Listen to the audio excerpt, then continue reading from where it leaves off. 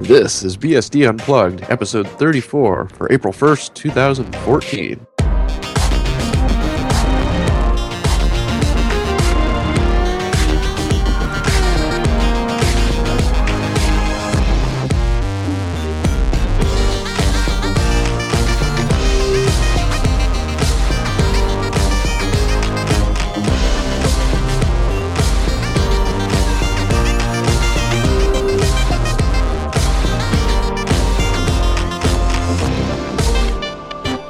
Welcome to BSD Unplugged, your weekly BSD talk show that's too busy getting actual work done to care about your silly display server.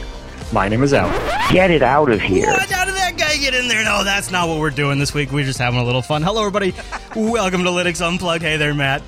Hey, how's it going? Oh, good. You know, it is April Fool's, and so this week we're going to stick it to a little bit of an April Fool. We're not talking about BSD, but we had to let those guys give us a little bit of a poke, right?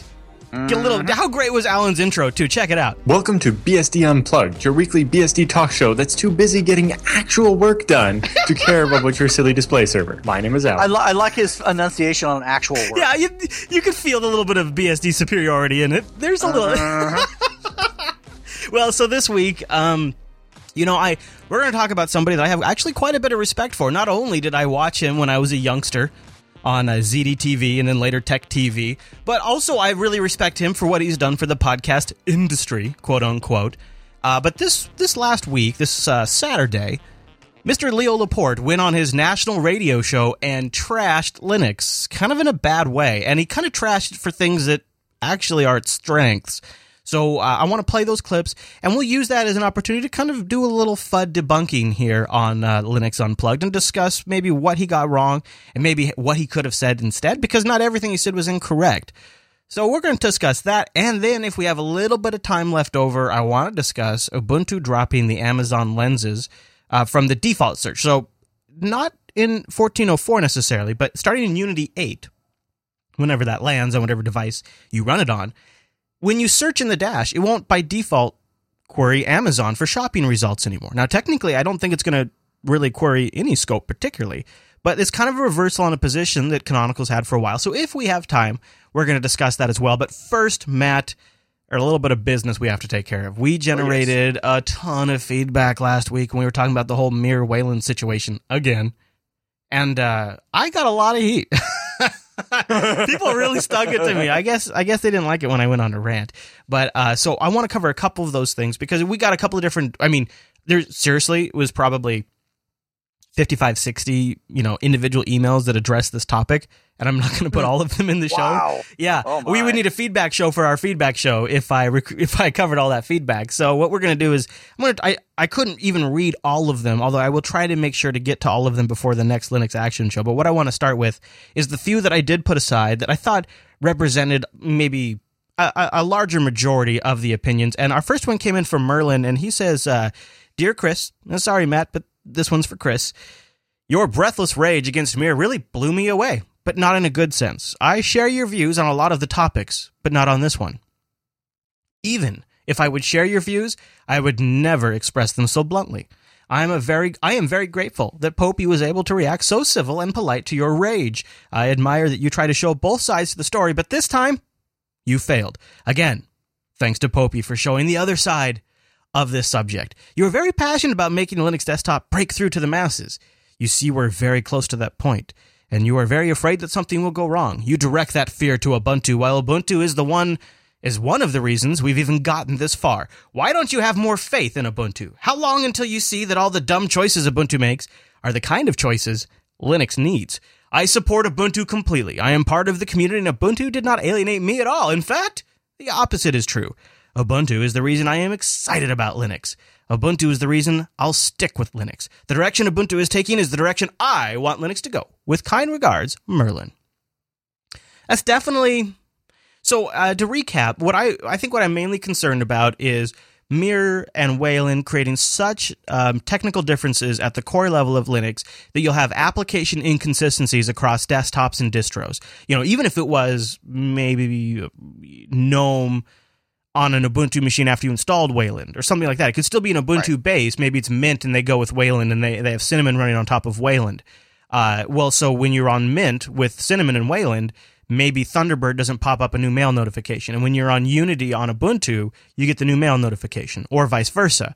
That kind of inconsistency, I argued, is once again Linux not bringing its A game to now a fight that is being dominated by Google and Apple, who not only bring their A game, but bring it at a level we have never seen it before in the technology industry. Now, Merlin feels that perhaps, I think what I'm kind of extracting from Merlin's email is the other distributions, the community as a whole, is never going to have a chance to succeed entirely on its own. And you need a standout player to rise above the noise, choose the best, build where there isn't something that does the job, and maybe perhaps at the cost of the others, but at least one true Linux will stand alone and have users. And the problem is if you have a long perspective on Linux, and Matt, I know you totally are in this camp with me. When you have the long tail perspective on Linux, you know that things come and go in Linux. There are some things that have been around for a while, but no distro is necessarily forever. Even if it's maybe still around, it's not maybe as popular as it once was. So to bet everything on one particular commercial entity is sort of negating the benefits of having this open community where things are being developed freely amongst multiple stakeholders. Yes, I said stakeholders. That is actually, even though it's this weird, organic, evolutionary growth that doesn't have awesome-ass keynotes where we just are blowing everybody away with a great demo, it means that there is this general-purpose computing platform that is being worked on by thousands of people with thousands of different reasons to work on it, and together, in harmony, they're moving something incredible forward that's like nothing else. And when you silo all of that up into one distribution, you're kind of negating some of those benefits. I mean, that distribution is able to build on top of the shoulders of those giants, but it's also assigning a ton of risk to one particular silo. What do you think, Matt? I think that's absolutely correct, especially when you consider the fact that the biggest strength that Linux on the desktop has is the fact that there's so many different options out there. Historically, there have been very popular Ubuntu-like distributions that honestly a few people thought were really it. And, things change, priorities go a different direction. Anything could happen. You never know. And to put all your chips in that one basket is incredibly short-sighted.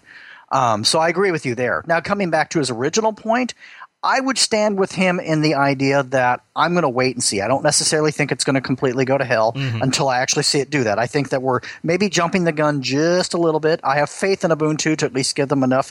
I'm going to give them a chance before I, completely just write them off as screwing everything up. But at the same time, I would agree with you in that putting all your balls in that basket, into one distribution's basket, is incredibly short-sighted. So, very, very short-sighted. I think Colby's going to kind of fall in line here. He says, hey there, Chris and Matt. I just finished listening to episode 33, and I just thought I'd share my perspective on this issue. I agree completely with your assertion that the amateur hour handling of small details on Linux desktop is a problem for future adoption.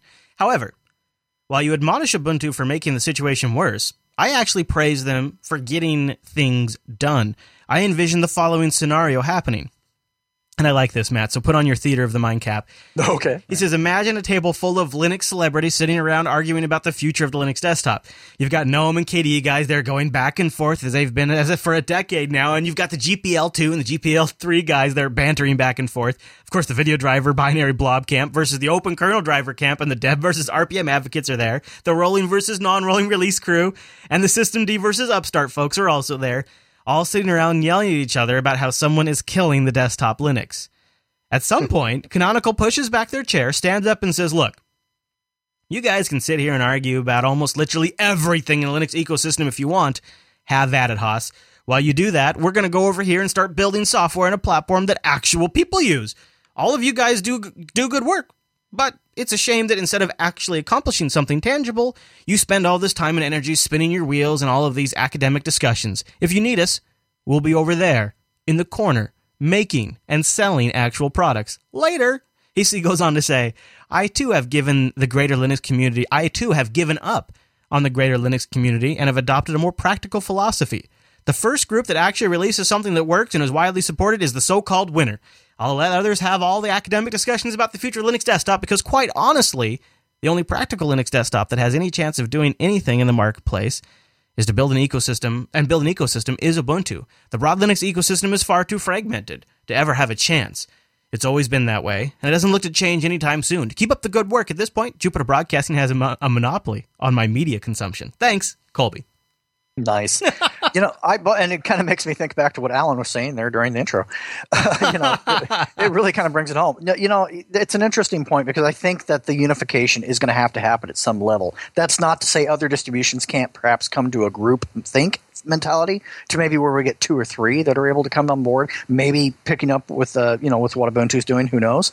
But I've come to the realization that I think Ubuntu, like anybody, is going to make, as a group, they're going to make mistakes.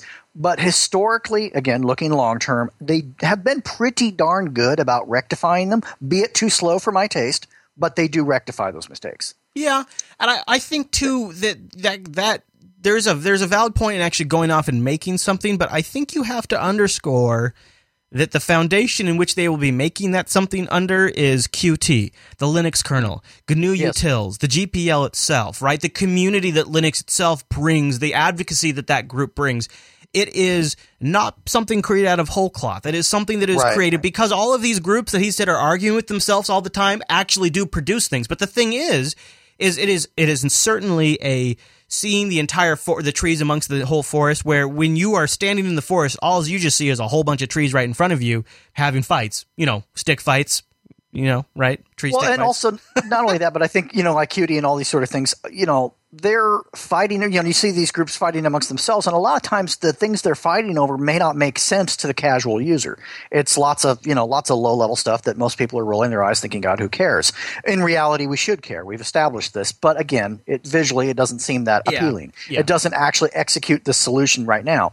I think people see Ubuntu as coming along and saying, look, we're going to take a step back. We'll do our thing. We'll watch them do theirs. And at the end of the day, we'll probably use what's best for us. I think the point I was trying to make last week is that I think that's absolutely reasonable and a rational position to take. The flip side is I wanted to argue, and I hope I successfully argued, that there are some components within the Linux user land that our resources are so scarce, and the expertise required to work those things is so high that it can literally be maybe a handful of people, 5, 6, a dozen people in the entire industry that know how to do this work. And so when you split our focus at that level, that split reaches from the beginning of that expertise to create a display server and reaches all the way up to developers making desktop applications. And what it essentially creates is Ubuntu, or let's just call it essentially creates a Mir versus Wayland. The competition for Ubuntu becomes the other Linux distributions in some sense, not completely, not outright, because there's still an all rising tide boats thing happening. But there is a sense where developers will have to make the choice: what is the primary target I want to? What is the primary platform I want to target? And that kind of competition internally is not something that I am fully convinced Linux can sustain. However, and we're going to have an email that makes a point about this, is I think in the long run it's not going to be as bad as it sounds right now. But but honestly, the only way to make it not as bad as we're all fearing it's going to be is to hammer these things out and figure them out and talk about them and figure out what the actual problems are in these scenarios. So that's part of this process in the open source community too, is, it's a little bit of airing our dirty laundry, but at the same time, it's also coming to a group consensus on this stuff. Well, I would have one closing thought on it, and I would put it this way. Whatever side of the argument someone may fall onto, the one thing that drives me nuts is when they take the argument to a low-level point. If let's say you're pro Qt, okay, that's fine. Show me why not using it breaks blank. Show me, identify exactly where it messes with my life, and I think the arguments become much stronger. The problem I see within the Linux community is that the arguments are so low-level, so bottom of the barrel, complicated, that the average folks don't care because they can't identify with it. But you say, look, you go GTK and this is what's going to break, like you brought up with the alerts and things like that, as far as not being able to unify that when, APIs and whatnot, all this other stuff. I think you start nailing those individual actionable things to where you can point to and say, that's going to break because of this, that's going to break because of that. Then, people like me start to care. Right. Then you bring it home a little bit. Right. And you know what? It's the truth for anything that's extremely complicated and abstract. Like, you could say the same. You could make the same argument about NSA spying, and anything that's really complex. That's why no like one's that. complaining about it. That's Right. why no one complains about it, because it's still low level. It may be complicated arguments, absolutely, but at the end of the day, if you don't, it's not dumbing it down. You got to identify how it affects Right. things in your life you care about. That's so important. You just have to connect it to something that people care about. Right. And I'll tell you about something I care about, and that is our first sponsor this week. That is Ting. Go over to linux.ting.com. Linux.ting.com is where you want to get started. And let me tell you, Ting is a mobile service that has zero BS, no contracts, no early termination fee, and you only pay for what you use. Have you ever been on your phone and you've gotten a text message from your carrier, and it's like, hey, dog, you're about to go over your data limit. I just wanted to let you know. What? Data limit? How about you just let me pay for what I actually want to use? Oh, guess what? That's exactly how Ting works. And it's never been a better time to be a Ting customer, because guess what? Today, April 1st, Ting has announced the new Ting Android skin. That's right. Oh, nice. Yeah, you see, you can go get yourself a custom Ting carrier skin. Now, by the way, a little bit of a heads up, if your Ting device isn't running Ice Cream Sandwich, don't worry. The installer will automatically migrate your device running Jelly Bean or KitKat over to ICS, so you can get that nice downgrade, super smooth. And if your phone can't run Ice Cream Sandwich, you got 30 days to buy a new phone if you want support from Ting. Real nice. And another, they have like some developers testing stuff for Jelly Bean, so they might have a Jelly Bean version out in Q1 2015. So you could check that out. Here's what you get. You get the Ting splash screen, you get the Ting Music Store, you get the Ting App Store, you get the Ting Wallpaper Store, so you can buy wallpapers, you get the Ting Ringtone Store, and of course the Ting Remote, and the Ting splash screen. Now, Ting Music, you get the latest hits from artists of yesterday, because as Ting grows in popularity, they'll be able to sign up more artists. But right now, nobody's using it, so it's all cover bands. You can download hundreds of songs with it, and they're just $2 per song. Ting apps. Who needs Google Play? Ting has gotten rid of the Google Play. They've listened to you guys. The Ting App Store offers a huge selection of almost 1,000 apps. You can choose from favorites like MySpace or AOL Instant Messenger, ICQ, MSN Live, Bing, and a few hundred other ones. Yeah. And guess I can what? get MySpace right on. You don't have to worry about a credit card map. They're just going to build this stuff directly to your Ting bill. Yeah. Oh, nice. Yeah, and if you want to get a Ting retinal wallpaper, they're called Ting retinals. You can get stunning high-resolution wallpapers to completely customize your home screen. And by the way, more than 20% of songs available in the Ting Music Store, so that's almost a dozen, are also available as a ringtone. So you got to pay like 50%. I want to get Bieber on that bad boy. Yeah, this is one of the best April Fools ever. And you know what? The reason why I love this is because it shows you Ting knows how much all this crap is just crap. Like they totally see it. So I thought this is, and apparently a few people in the comments thought this was serious, and so Ting actually had to make a disclaimer.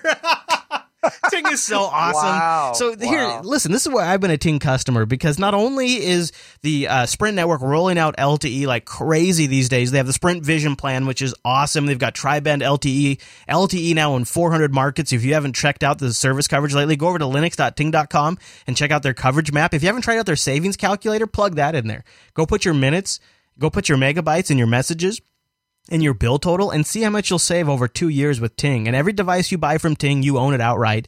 That's your device, and Ting's only going to charge you for what you use. I love it. So go to linux.ting.com, see what I've been talking about, and a big thank you to Ting for sponsoring Linux Unplugged. Happy April Fool's, Ting. That's pretty good. That's great.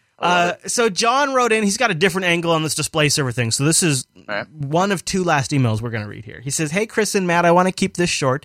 The display server problem is proof that Ubuntu is changing from a Linux distro or a Linux variant to a completely standalone OS.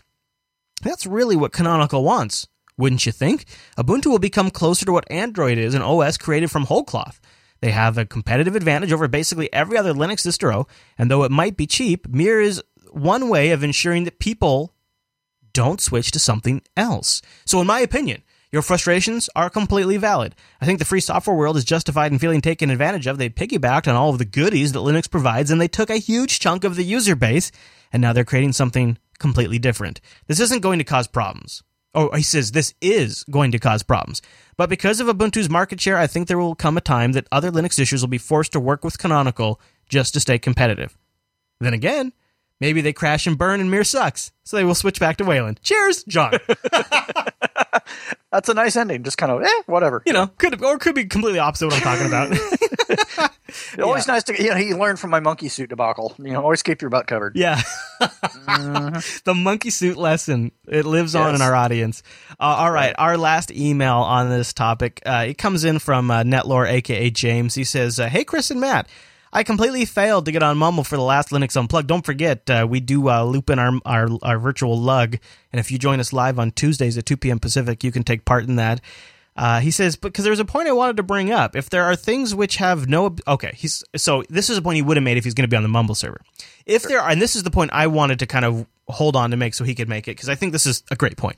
If there are things which have no abstraction, which the applications have to hit the display server directly to solve, those things need to be abstracted. This in itself will make Linux more mature and quote-unquote better, and it will solve the issues with all of the machines still running X11, including BSD and Solaris, etc., for a long time, as we all are going to be solving these mail-into-mirror issues now.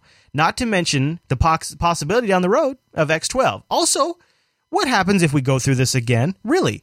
I mean, Linux has always been into playing the long game, and Wayland will be old and obsolete at some point. Or maybe just need to be updated. So making sure we abstract all those functions benefits us now and benefits the maintenance of all display servers over time and makes it easier to migrate to something new in the future when things change again. Finally, it's my understanding that the part of the reason Mir was created was a failure of the Wayland developers to work with Canonical to help them use Wayland. Surely, if the project alienates one of its largest potential users by refusing to work with them, then surely complaining when they decide that they need to do their own thing is somewhat disingenuous. Overall, I agree that having this fragmentation will hurt Linux a little in the short term, but it's already happened. It's not going to go away, and if we embrace it, we can make Linux stronger. So why not do that? I think that's really the best option. And I know that, like, for the people that actually have to do that work, aka the developers out there who are raising heck right now, to them they're like, well, yeah, screw you guys. Of course you say that. But in reality, that's kind of what has to happen.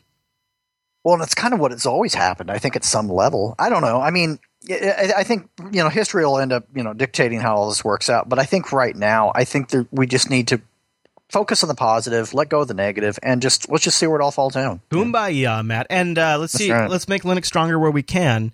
And we'll keep following it. As things develop and we start to get a sense of what direction things are going, we'll talk about it. And we'll just keep an open dialogue as we go. Oh, my goodness. This is CNN Breaking News. We have a little breaking news right here on April 1st, 2014, Matt. I don't know if you caught the headline. It's taking the internet by storm, but Jupiter Broadcasting announces they have bought Linux Gamecast Weekly. The new media tycoon Chris Fisher, owner of Jupiter Broadcasting and hairstyle extraordinaire, has reportedly bought Linux Gamecast for approximately $14.4 billion. Holy cow, you've been holding out. Or two Bitcoins. Yeah, I bought it in Bitcoins. Rootgamer.com had a little fun today, poking a little fun at us. I thought that was a great one. Those Linux Gamecast guys. They just got done reviewing the Goat Simulator. Have you seen that? Oh, I was playing it all day today. Matter of fact, I tagged then. Dude, it's like if you've ever wanted to take Barnyard Action and bundle it with Postal, that's this game. Now, is this the game where the goat gets a jetpack? Does he get a jetpack? Dude, it's literally you walk. The goal of the game is, obviously to level up and stuff, but basically I just run around running people over, bowling them over. It's literally like Postal minus the shovel. And you're a goat the whole time, right? Yeah. That's crazy. It's fun. Oh my God. Did you get this on Steam? No. I found the executable. Oh, okay.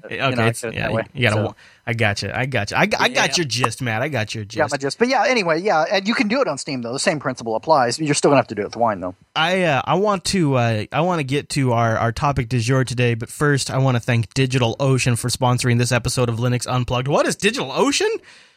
Man, you need to find out. First of all, we're going to get you 2 months for free if you use the promo code UnpluggedApril. Let me tell you why you want to try out DigitalOcean. It's simple cloud hosting dedicated to offering the most intuitive way and easy way to spin up a cloud server. Users can create a server in 55 seconds. I think our audience record right now is 47 seconds. If you beat 47 seconds, let me know. And pricing plans, or maybe it was 44, and pricing plans start only $5 per month. And this is key. For $5 a month, think about Think about what that $5. That's less than crazy. that was less than the KFC I got today on my way back from the studio. Okay, $5 a month gets you 512 megabytes of RAM, 20 gigabytes of SSD, a CPU, and a terabyte of transfer. That's a quantifiable cost. You know, it's a fixed cost every single month for a tier 1 cloud server that you have root access over, running on Linux on top of KVM and with any distribution you want, with a full-fledged snapshotting and droplet system that lets you deploy applications with one click, make a backup before you make any big changes,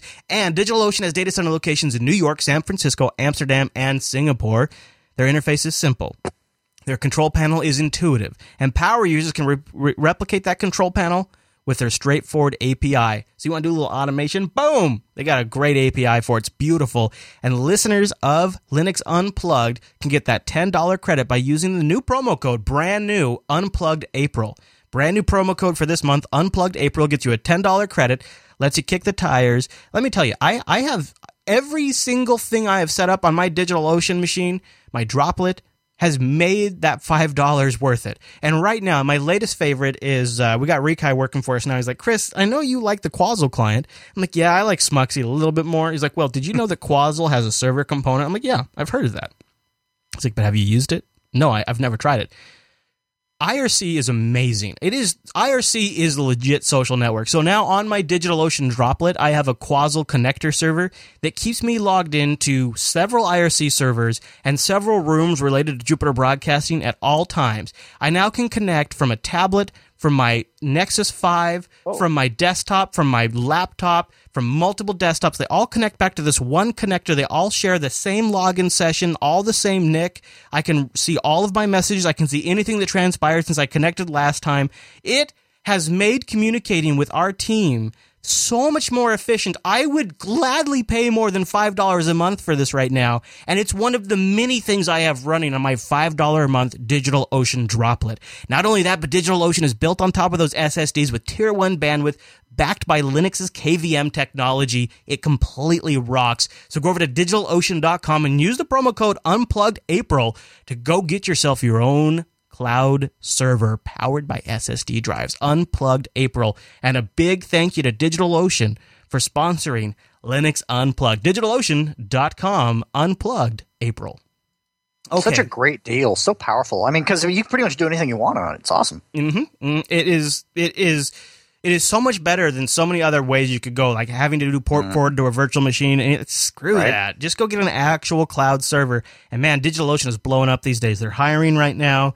They just got a great round of investments. They've refined their control panel to a whole new level. It's awesome. And, I heard about them from Michael Dominic from our Coda Radio program because they're awesome for developers too. And some of the largest sites on the web are running on DigitalOcean. So it's pretty cool. All right, so I want to get into an area that's difficult because I have a lot of respect for Leo Laporte and the Twit Network, and I respect what he's done to legitimize the podcasting medium, and I enjoyed watching the screensavers back before it was, really mainstream. Like I had a satellite dish, and I was watching ZDTV before they would call it Tech TV. In fact, I even saw him a little bit on MSNBC when he was playing, I think it was called Dash or something, like he was a virtual character. I've been following him for years.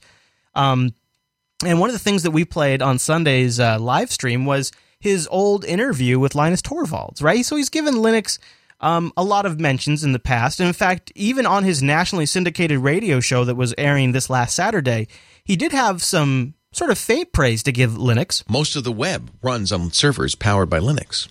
That's how reliable it is. Android phones are based on Linux. All Android phones run Linux. That's the operating system. You're probably using Linux all the time. Maybe you don't even know it. So you can get a free version of Linux. There are many, as I mentioned. Ubuntu is a good one. ubuntu.com. You can download it and install it on your XP machine. In fact, I would wipe out all of XP and just install it. It doesn't run Windows software very well. It does, in fact, run it, but not very well. But that's okay because it has an entire Office suite available for it for free, LibreOffice. It has all the software, Photoshop clone called the GIMP. There's all the software you'd want is free and available on the Linux platform. So I wanted to play that because you can see he's giving some praise to Linux there.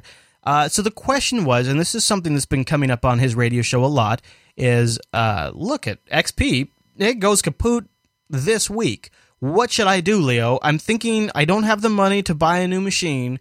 Should I keep XP? Should I try this Linux thing? That was the caller's question. And this is where things went off the rails. There's all the software you'd want is free and available on the Linux platform. All of that's well and good. Here's the downside. And this is why I asked Si, you know about computers? And he does. Linux has never really been for real average people. It's really designed by and used by computer enthusiasts. And so you'll use Linux for a while and then you'll run up against something that's just weird.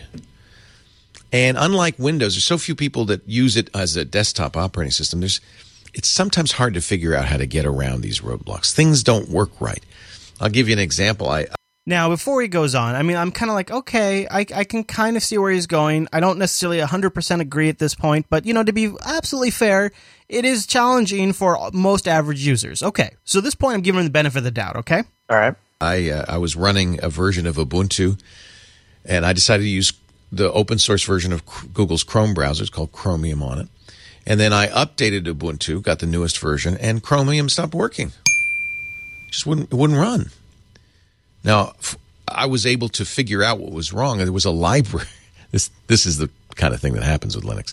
So I actually watched this happen. And if folks who watch a lot of our live shows might remember I talked about this. I watched Leo got the Dell XPS Sputnik developer laptop. You remember this thing? I remember this, yes. Yeah. Very clearly. So I watched Leo on the live stream on like a Saturday or Sunday. I can't remember. I think it was after Linux Action Show, actually. He was unboxing it. He pulls the Sputnik out and he boots it up and he's reading his chat room. And before he's even logged into the computer for the first time, and Dell has this little first time setup wizard, the chat room says, Leo, you've got to remove Unity. Uninstall Unity. Apt-get remove purge Ubuntu desktop. Apt-get install Xubuntu desktop. And Leo just kind of blindly did it. And he created a lot of problems for himself when he did that immediately. He never even gave Unity a shot. He just immediately uninstalled it. And then the chat room said, Leo, that is Ubuntu 12.04 on there. You should upgrade to Ubuntu 13.10, Leo. Do apt-get dist upgrade. And then he did an apt-get dist upgrade, and this is where he started running into problems. Now, he never mentions that. And again, this is that kind of use case scenario would never happen to an average user. There was a library that Chromium needed. Remember I was talking about those DLLs? Linux has them too. There was a library that Chromium needed that the people who make Ubuntu decided didn't really need to be included in the new version. So they took it off. So I had to find the library, download a copy of it, put it on my operating system, and then Chromium worked. It's not the kind of thing you want to do, and it's certainly not the kind of thing people who are used to running Windows XP want to do. So my general recommendation is that Ubuntu is a good choice if you're an enthusiast and you like messing around with them, tinkering around with computers. You enjoy that. It's great for kids. It's a great way for kids to learn how Linux and Unix-based operating systems work. These are the fundamental workhorse operating systems of the whole internet. So that's a great thing to learn. But for the average person who just wants to surf a little bit, open the email once in a while, might not be the best choice. And of course, that's patently false, because that's exactly who should be using Ubuntu or any kind of Linux, is somebody who wants to browse the web a little bit, read email a little bit, do social networking. And his recommendation is stick with XP. Stick with XP. And the problem is what he is parroting right there is, think of it this way. Think of a Mac user or maybe a Windows switcher that goes out and buys a MacBook Pro, okay? And I'm trying to put this in parlance that Leo would understand because he's a Mac user.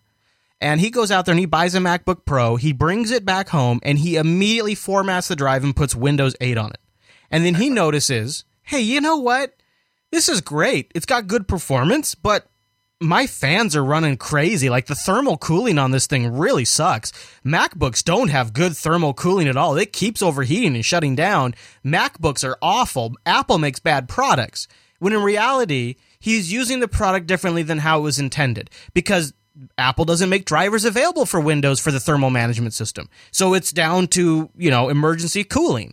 And if you look at that, if you look at what he's done here, he took a product, the Dell Sputnik, he immediately uninstalls with a purge command the Unity desktop, installs Xubuntu, then complains, and then installs Chromium and does a desktop upgrade and complains about a library problem. Now, he never says that on air, but then he takes that experience and he says, can't use it. Not good for regular users if you just want to browse the web. If you just want to go out there and do a little Amazon shopping. In fact, he goes on even further. It's for people who like to mess with computers. If you're, and you know who you are, if you're somebody who doesn't want to mess with it, I just want to just want to buy something on Amazon, send an email to my kids, look at some websites. If that's you don't want to mess with it, probably not a good choice. I think the Chromebooks are a good choice. I think a new version of Windows would be fine. Windows 8, if you can afford it.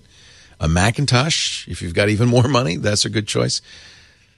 It's only for the enthusiasts that I'd recommend Ubuntu. And the thing that is, and I was going to let this go because we played the clip on the last live stream, and I was like, all right, bygones be bygones, water under the bridge. Sure, it was on a national radio show. Sure, maybe potentially 1 million people just heard you kind of crap on Linux for your own mistake. What really bugged me, and maybe this is just, a little too inside baseball, what really bugged me is then Twit took the clip of Leo Laporte dumping on Linux and made it the highlighted clip for that show. So every super long show that Twit does, they release what's called a Twit bit, where they put a couple of minutes from that show on their YouTube channel for Twit. And it's sort of like, here's the best moment of that show.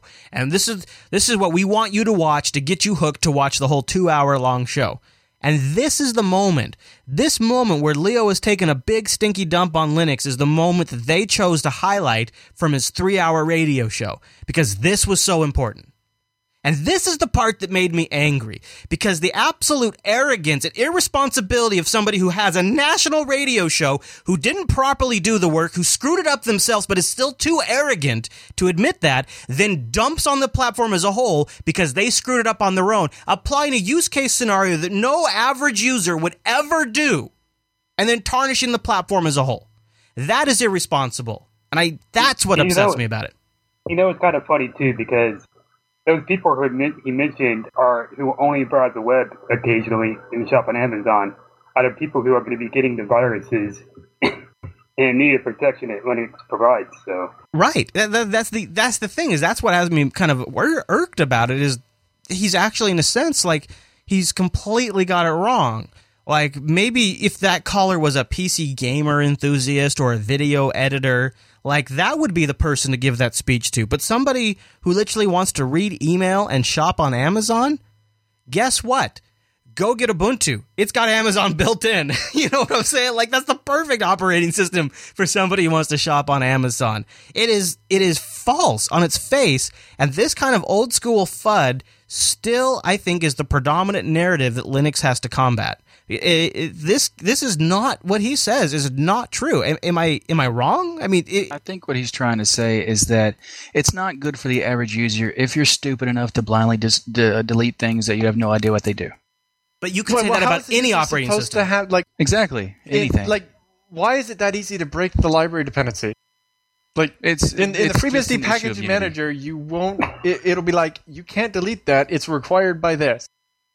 They have an integration package for the Unity desktop for Chromium. Of course, if you uninstall all of Unity, which Chromium has this nice little integration feature involved, kind of like GNOME has the extensions in the browser. It's kind of nice and integrated there. Of course, it's going to kind of blow something up, or at least kind of cause an unusual problem. It seems like there's an undeclared dependency there that should have resolved it.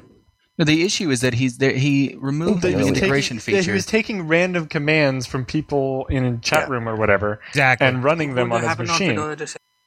Right, but if, like, for example, he removed something that Ubuntu created, and then he tried to install something that Ubuntu made, like, from the Ubuntu repo that dependent on the thing he removed.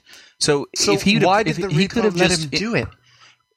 He did a purge. He did a purge. So I don't know what that means. That means force it, regardless. Like, just rip it out of there. Get it. I don't care if there's errors. If you want to kick back a warning to me, screw you. Pull it out anyways. Right. Chris, sorry, purge means something completely different. All right, hold on. Okay, hold on. Let's break it down. So, I wanted to get before we go too far. I know purge means fully remove. I know. Ick, you and I both have experimented with moving our parents over to Linux. What has your experience been with their sort of that average user scenario? Has this been a problem?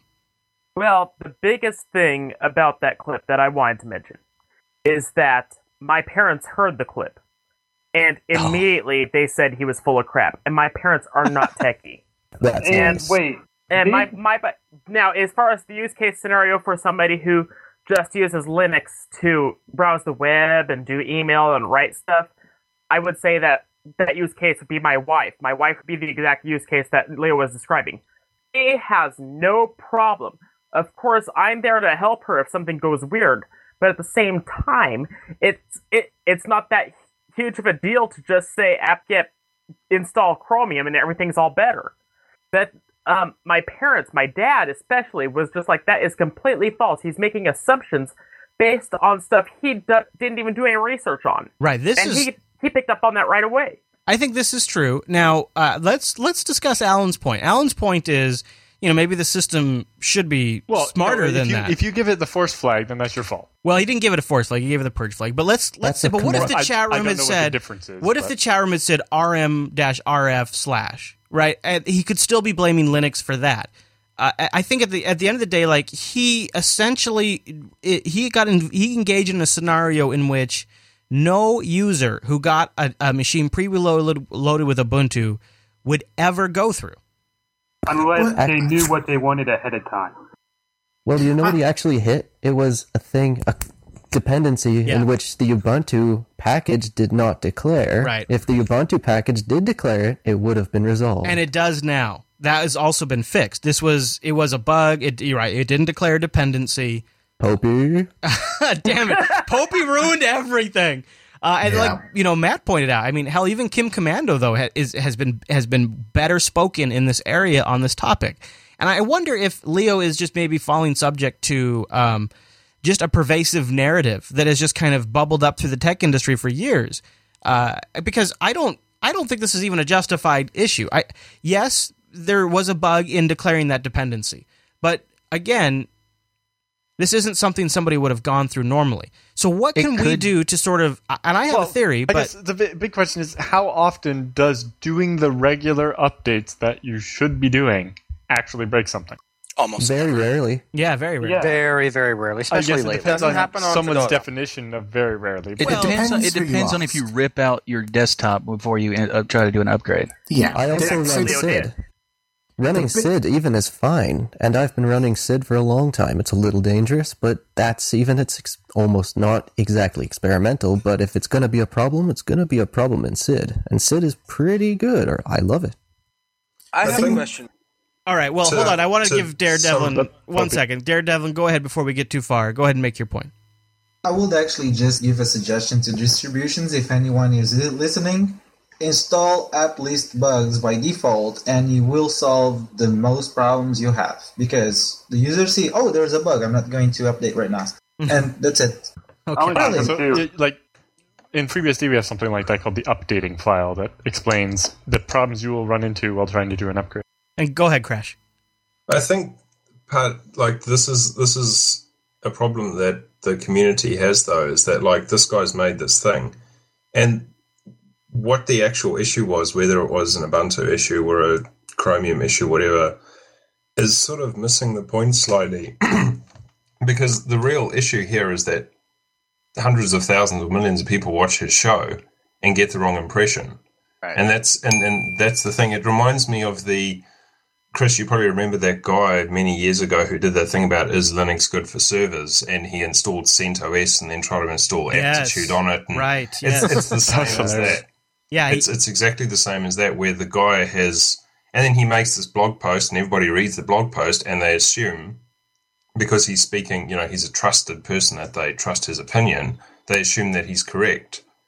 And this is the real thing that we need to be fighting, whether or not the actual issue was with Ubuntu or Aptitude or whatever. Those are the little paper cuts that we need to fix as well. But the real issue is that there's a perception, like he says, that it's not for average users, when Ubuntu is perfect for average users who probably wouldn't even try to install Chromium. They would just use Firefox because it's there. Right. I go ahead, Riley. It's kind of funny too, because I remember watching a while back. He did a show that was only like repurposing old hardware to use Linux, and they did Puppy Linux on it. Oh, cool! And they just got the flash drive and they put the ISO on it. And they used Unit Boot and they put Puppy Linux on there. First tier 5 when you need him. Yeah, I mean, he's given good lip service to Linux in the past, but I feel like he's never given it a good. That actually might be why. He should know better, though. He should know better. Is the thing. That might be why, because if you look at Puppy is awesome. It is great for what it's designed for, to get as much as you can out of the hardware, but it is not designed to be completely user-friendly. It is not for average users. People using XP should not be using Ubuntu because their hardware is that old. Unity is not. Well, no, the latest versions of Unity are much more light. Go ahead. Let's give Daredevil a chance to go. To be fair, most users don't even uninstall things. If you actually do any maintenance, they don't even uninstall. You just keep installing. So as long as it works. Right. Yeah. And so Popey, wait, I wanted to give Popey, because Popey, did you try to pop up with something that we didn't? Well, so I can see his point. He made a bunch of points that are fairly valid. That it has been for geeks in the past, and and it's still for a lot. i3, and you could argue KDE very much for geeks, right? I think GNOME is a geek. I think, and I embrace that too. At the same time, like I'm glad there's an OS for me. But the flip side is... I wouldn't say KDE is only for geeks. No, not only for geeks. No, I mean Windows and make the switch easier. Oh, I don't make KDE to sound like it's only for geeks. I mean to say like it is a desktop environment that appeals to geeks for a lot of reasons. Oh yeah. The two things that struck me as problems here is, one, we shouldn't let users break their desktop in quite that bad a way by typing a couple of commands, by removing. Yeah, but then you're making the Mac. Then it's a Mac. No. There's certain situations that we should not let happen, like. Removing Ubuntu desktop, we try not to let you do that, but unfortunately people do that. And for years, people have removed Ubuntu desktop for whatever reason. Maybe they wanted to rip out Unity or rip out some bits and they remove Ubuntu desktop. And the upgrade tool when they come to do an upgrade later on from one release to another, the upgrade tool depends on that being there. And what happens is you end up upgrading and not installing packages that should be there and would be there if you had Ubuntu desktop there in the first place. The number of systems that I've seen broken that have been fixed by simply reinstalling that package and pulling in all its dependencies, and then magically everything's fixed. Mm-hmm. So the big problem that he had was following instructions from clueless numpties on IRC who felt that they were experts in this realm, when in fact they've typed that once and then probably bitched 6 months later when their own upgrade failed, which was their own fault and nobody else's. Right, and unfortunately that IRC room is always full of fresh fools who are trying it for the first time. Riley, you wanted to make a disclaimer? Yeah, like, Popey, here's a thought on that. Like, why don't y'all put this, like, whenever you're going to add this upgrade, why don't y'all put a disclaimer in it, like, warning, this can break your system, or something for that nature. But we don't recommend dist upgrade as a way to go from one release to another. We've got a graphical upgrade tool that tries to do a whole bunch of sanity checks. It's called Update Manager, and it's got a button that you press to upgrade from one release to the next. And it's got a whole load of sanity checks. It does things like disable PPAs and check for the existence of certain packages. And it tries to figure out that kind of stuff. If you work around it, we've got to let you work around it. Otherwise, we're giving you a walled garden like an iPad and one big button in the middle. Yeah, I think people even like Dave right now, I think you guys are missing, like, Ubuntu desktop isn't Unity. It's like, and maybe this is what people get wrong, it's like a lot of the bits that make it Ubuntu. And so that's why when you pull that, and that's what he did. I mean, and I go back, again, that's not a real use case scenario. Maybe you should have, and Ubuntu should have a feature where when you try to remove it, it says, Leo, is that you? Matt, what do you think? Should Ubuntu or distros like it maybe make it a lot harder for the user to break it like that? Well, that's what the force flag is for. Two things that come to mind on this one. These are the two important things to keep in mind on this. Is first and foremost, anybody that's been in technology as long as Leo is concerned, taking advice from an IRC chat room should be slapped at that level. If it's a new operating system you're not that experienced with, don't take advice from a chat room. Just don't. If you want to take advice from the chat room, that's fine, but then verify it. Make sure it actually matches documentation. You should take advice from a chat room. The second piece of information is as far as the warnings are concerned, I think that Ubuntu warnings are excellent, but I think that they're a little soft. You're talking about people as a whole, especially as a community, tend to be pretty boneheaded, and unless you make it in big blinking red text, they're going to ignore it. So maybe, maybe take those. Yeah, I mean, spice it up a little bit because it is really soft. I've seen the warnings; they're not really that compelling. We talked about this on TechSnap. There was a study a university did about the language used in the warnings, and saying, this file could be dangerous isn't helpful because it doesn't tell you why it could be dangerous, and so on. So saying this upgrade could break your computer, and they're like, well, yeah, okay, whatever. Whereas it says, doing this may cause Chromium not to work. Right, maybe something more clear. Yeah, there you go. This is how it actually affects you. Yeah, that's good. There's, it was like 2 or 3 months ago in TechSnap. There was an actual paper from a university about updating these warnings. Specifically, they were talking about the ones your browser gives, so that people clicking through the warnings and then getting spyware, and then being like, "Why did I get spyware?" It's like, because you said I accept responsibility and will take this file that the warning's vague. My computer tried to warn me, but it did it in such a way that I ignored it. Yeah. In general, this is a little bit overblown. Oh, this is a little bit over-exaggerated. Yes, it did cause a big problem, but this is a package problem that could have been, it was a tiny problem. It would never usually come up under normal circumstances. Well, and Daredevil, wouldn't you argue that maybe the package manager has a role in perhaps we get good information before we install, but what about information before we uninstall? Yes, because if you are uninstalling the desktop environment, these should say all right, you're not going to be able to then have a graphical interface and maybe a little link or description of what actually that means. So when you're removing Unity, you know what that means and what that will impact. But at the same time, this is also the problem with not having properly curated documentation. Right? Yeah. He's taking advice from the chat room because, in general, with Linux, the chat room is the best place to get advice. But if the chat room is an official chat room and not some even if it's an Twitch. official chat room, if it's an official chat room, there are other people there. Yeah, it's his chat, right? If he'd gone to Hash Ubuntu, there is no way anyone would have told him to sudo apt-get remove Unity and force it. I'm going to sit in that channel and tell that to everyone now. You got to understand though that Leo, that's his IRC room. He trusts those guys. He's got regulars in there that he looks at. It's just like me. I like my chat room. I got people I take advice from and things like that. So I think. I think what it is he went into that situation not knowing what to do, and people that he knows who's given him good advice before told him what to do, and he did it. And then he based his judgment on what happened as a result of that. But maybe moving away from Leo, because like we said, it's a bigger problem overall.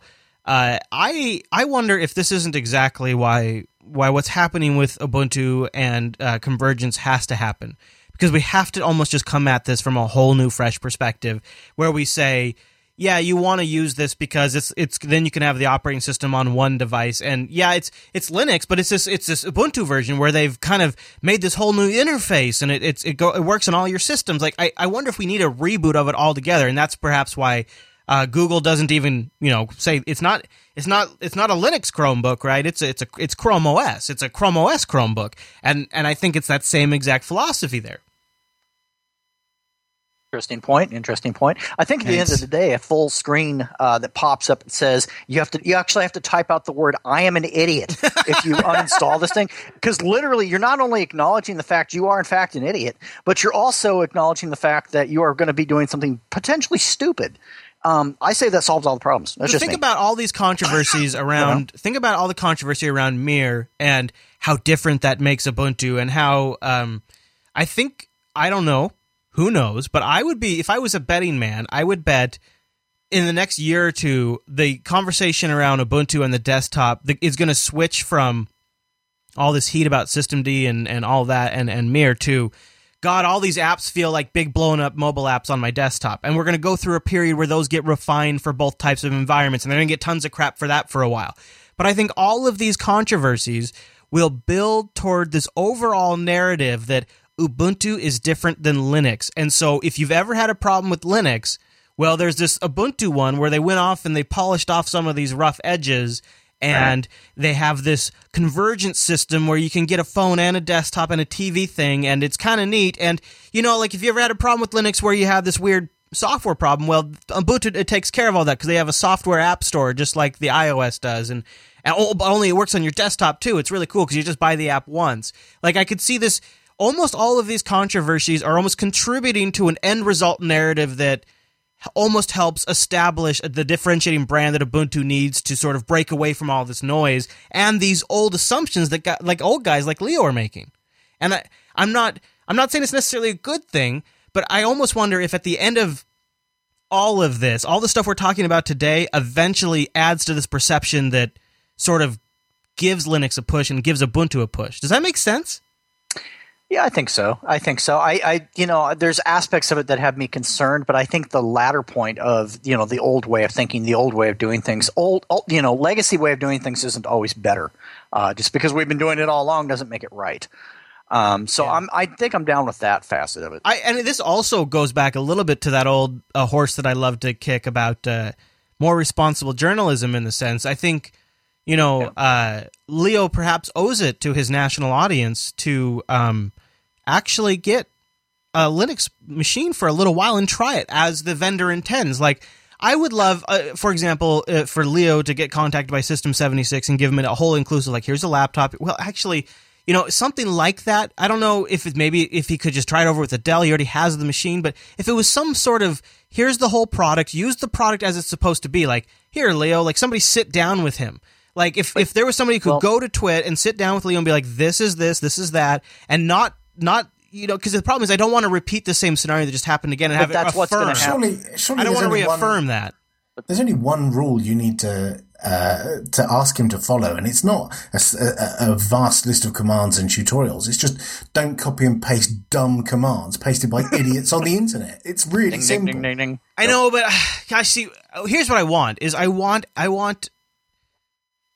don't. This is now something he'll just continue to perpetuate, and I think a lot of people do it. And I'm trying to figure out a way we as a community could maybe evangelize. Like there's people in our audience that are Twit fans and Linux Unplugged fans that could go to the Twit studios at some point because they have an open studio, and maybe they could take their laptop there and they could show it to Leo how it's supposed to work. Like maybe one of the ways we could seriously address some of these problems is by just getting a little boots on the ground here and using the spread of our audience to say, hey, if you ever have an opportunity to give somebody a guided tour, do it. And it I don't know. I think this is the problem that he had. Yeah, okay, we can talk about why it happened and the bugs and the stupid commands people ran, but it's a symptom of his mentality that, gung-ho going in and trying this thing out.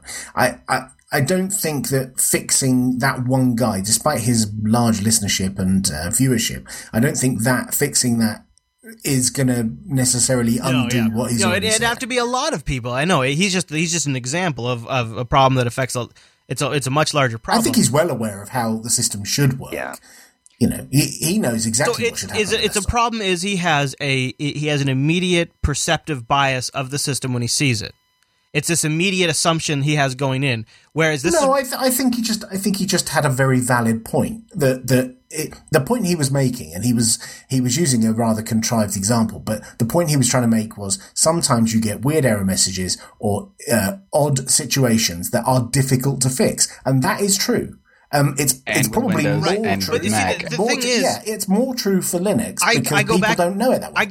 I go back to bias. The entire reason Leo Laporte, and I'm not even BSing here, the entire reason Leo Laporte has a national radio show is because Windows users constantly have problems, and he can stack a phone bank of Windows users having issues. So it is a problem that affects every single operating system. So it is a bias to say it only applies to Linux. If you F around with your registry on Windows, if you go download CCleaner and wipe that registry one too many times, you're going to have all kinds of weird software problems and all kinds of DLLs that won't start. It's not you. And ripping out Ubuntu Desktop is equivalent to taking a hatchet to the Windows registry, and it is.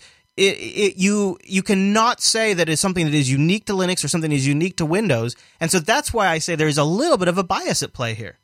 That's not even a little bit. The nice thing about Linux is the issues that he had. If he just stopped, they could have been fixed, and very easily fixed with a couple of apt-get commands. Probably we could have got him back on track. Whereas taking a hatchet to the registry is actually quite a hard thing to back out of. But all of these systems, Windows, Linux, and Mac, they all require experts on hand to help you when you get into a tricky situation. I don't think Linux requires more experts, or it just requires experts with different knowledge. That's all. Yeah, exactly. And I don't know, and I wonder if there is some sort of new magical product category, maybe the perceptions and the biases would be put aside, and they would start anew. They would, maybe he wouldn't feel like he should just gung ho and go in like a cowboy. Maybe he'd feel like this is something new that I need to understand and spend a little time with.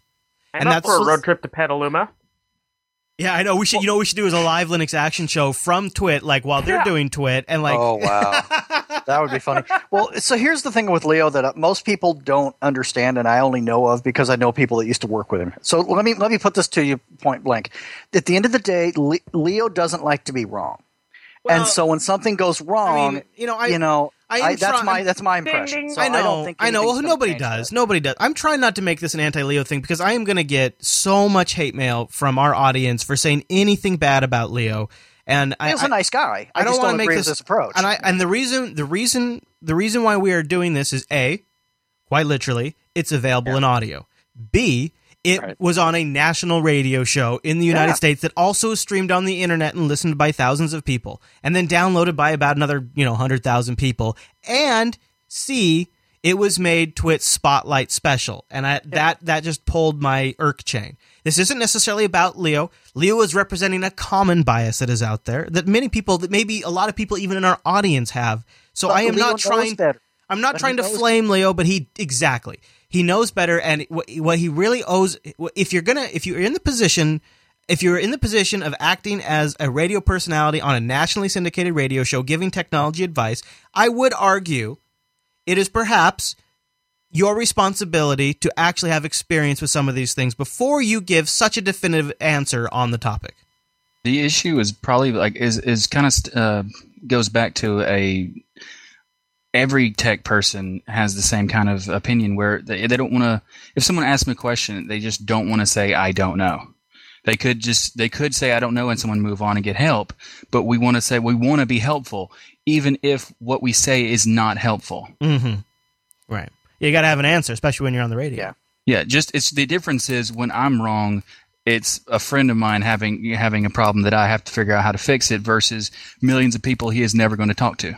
However, I would just like to say, I mean, I know Popey made a good point. Like changing Leo's mind in the big picture really is just a drop in the ocean.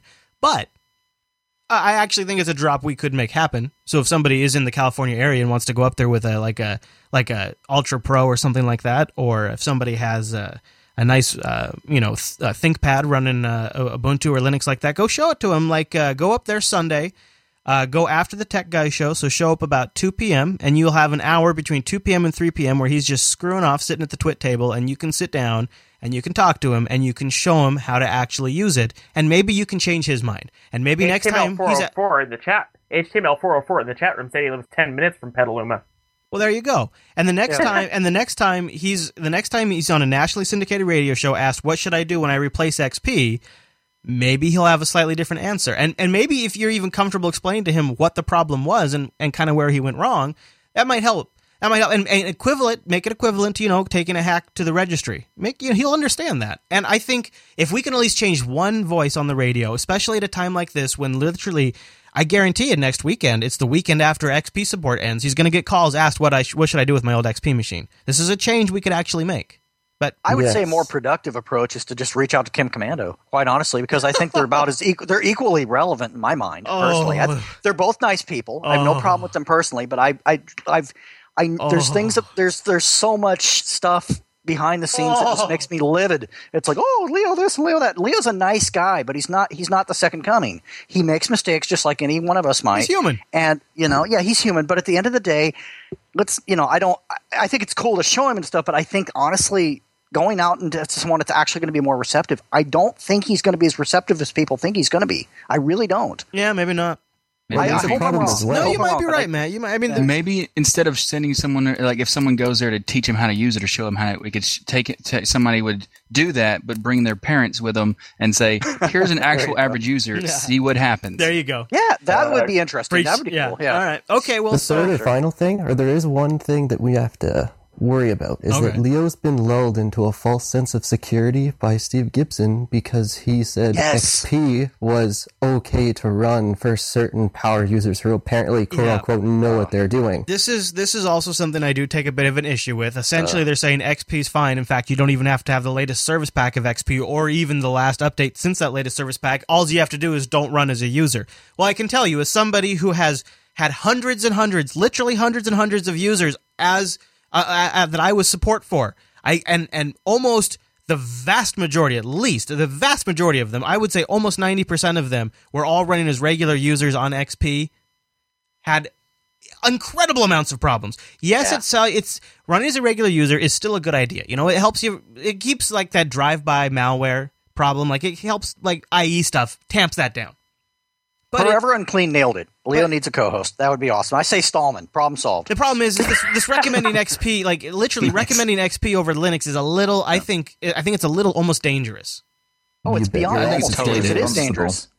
Yeah. Yeah. So anyway, that's why I'm so angry about it. It's just because it's like it's so irresponsible. That's one thing you don't know better. But come on. Yeah. But what Gibson said doesn't even make sense either. Because if a power user, even if they're a Windows power user, they are fully aware that they should not be running XP. Yeah, exactly. I mean, but okay, let's put this in perspective here.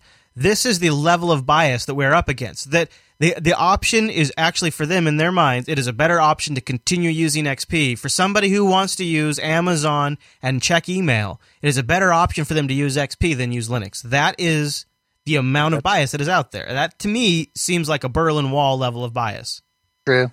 You know, XP could be secure if you remove all drives, all USB ports, and totally disconnect it from the internet. I mean, it's the most secure operating system in the world. There you go. Just run it from RAM and never restart, and then exactly. See? Yeah. All right. Problem solved. So we gotta go because I gotta go see the electricians at the studio, and I hope this didn't come across necessarily as bashing one person. Well, and direct your bashing to me because I'm the one bashing and he's the one sticking up for him. So throw it my way because I'll defend it. So I think we'll have to bump it to the big show. I think we can take more. We'll take more on the topic in the feedback or in the post show. But the topic we'll have to bump to the big show is Ubuntu makes the Amazon product results opt-in. Love to know your thoughts on this one, guys. So leave us some feedback either in our main subreddit thread where we always post these shows, or you can go over to jupiterbroadcasting.com, clicking that contact link, and choose Linux Unplugged from the drop-down. What do you think about the changes coming to the Ubuntu scopes? Do you care? Are you glad? Is it about time? Is it a huge reversal that is outrageous? I'd love to know your thoughts. Just send them in to us. Don't forget you can join us live on Tuesdays, 2 p.m. Pacific, over to jupiterbroadcasting.com/calendar, and line us on Thursday, 7 p.m. on jblive.tv. Go to the calendar to get that in your local time. Matt, I'll see you on Sunday. Download Sabby and load it on your machine and get an opinion, okay? Okay. All right, everyone. Thanks so much for tuning this week's episode of Linux Unplugged. Join us on Sunday for the big show. We'll be reviewing Sabby and Linux. And then if everything works out as planned, next Tuesday on Linux Unplugged. All right, everyone. Thanks so much for tuning this week's episode of Linux Unplugged. We'll see you right back here next Tuesday.